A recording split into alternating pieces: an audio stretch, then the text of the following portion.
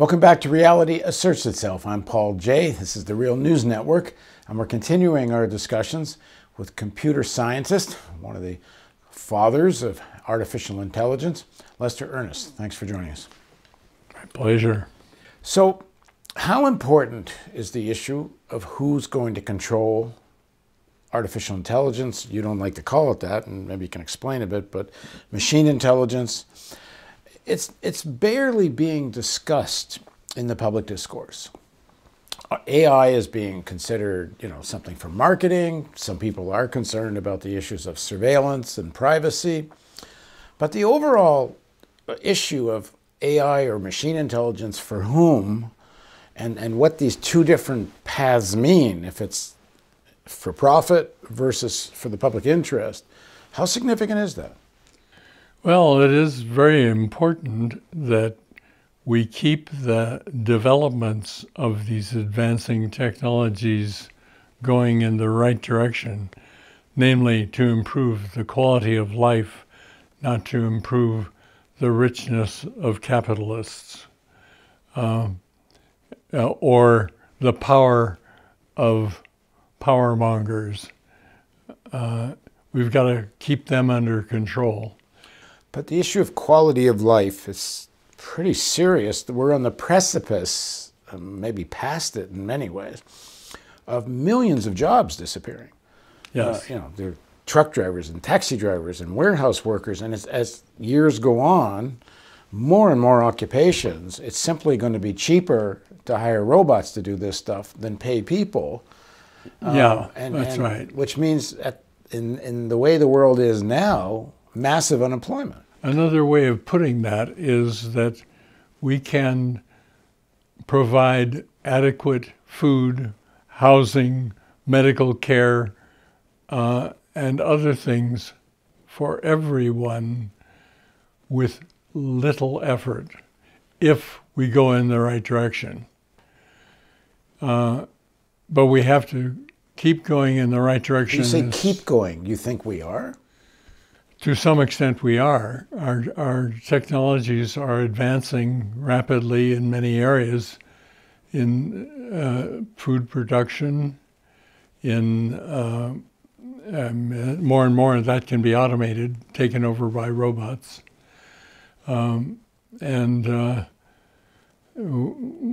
Methods are being developed to make pseudo meat out of vegetable material, which is, I think, a big step in the right direction, in the slaughtering of large quantities of animals, and still have good food.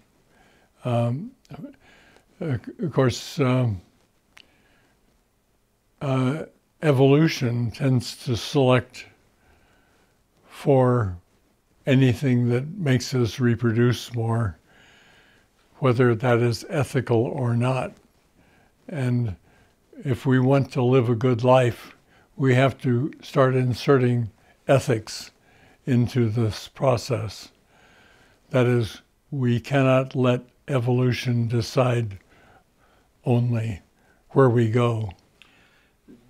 The great existential threat, other than the threat of nuclear war, which is a real threat and continues to be, but is the climate change crisis and global warming.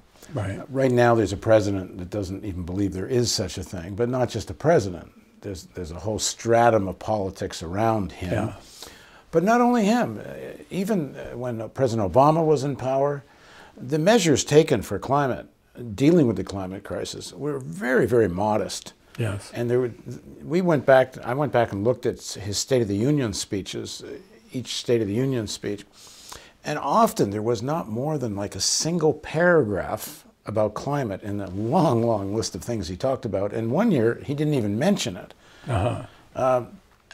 The danger we're in, the urgency of the moment is simply not being addressed.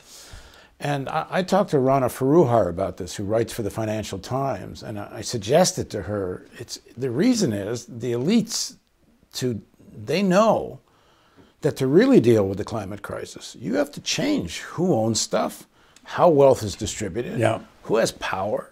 You have to really transform the society. Yeah. And they don't want to do that. And I said, so they have kids, they have grandkids. What do they think? And she said, it's very simple. They all have their escape plans.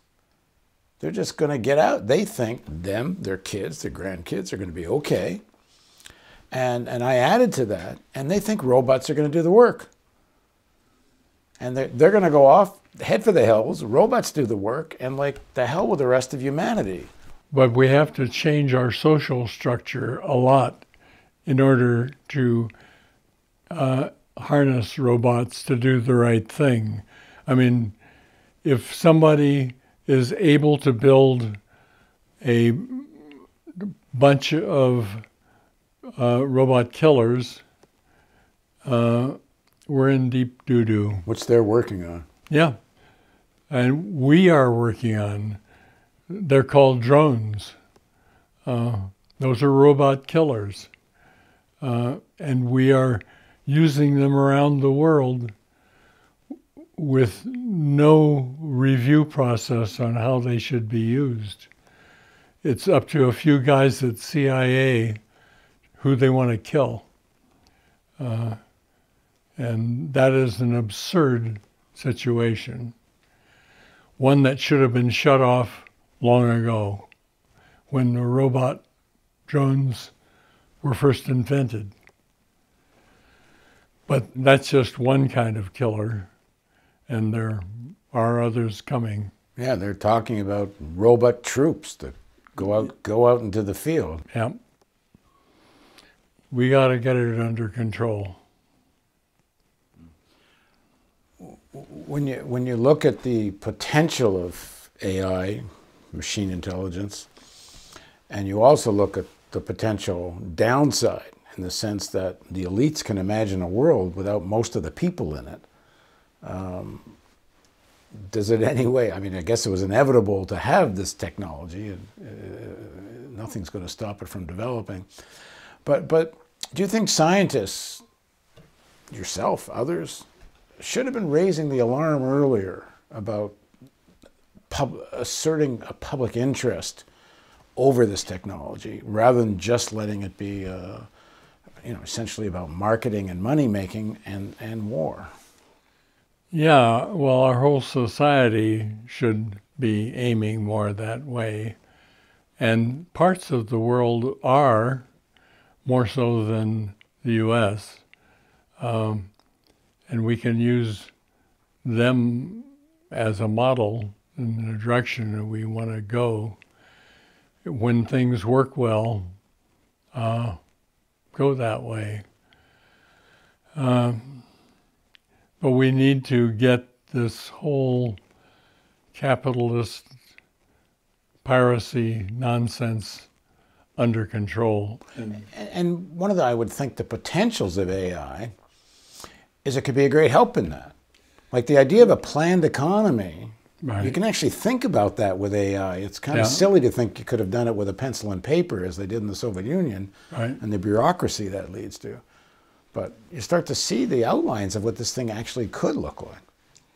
Well, I have seen a lot of people developing great new technologies without a financial incentive. Their goal is to make life better. And that's what we ought to be focusing on, finding ways to get there and finding ways to keep the crooks under control. All right, thanks very much for joining us. My pleasure. And thank you for joining us on Reality Asserts Itself on the Real News Network.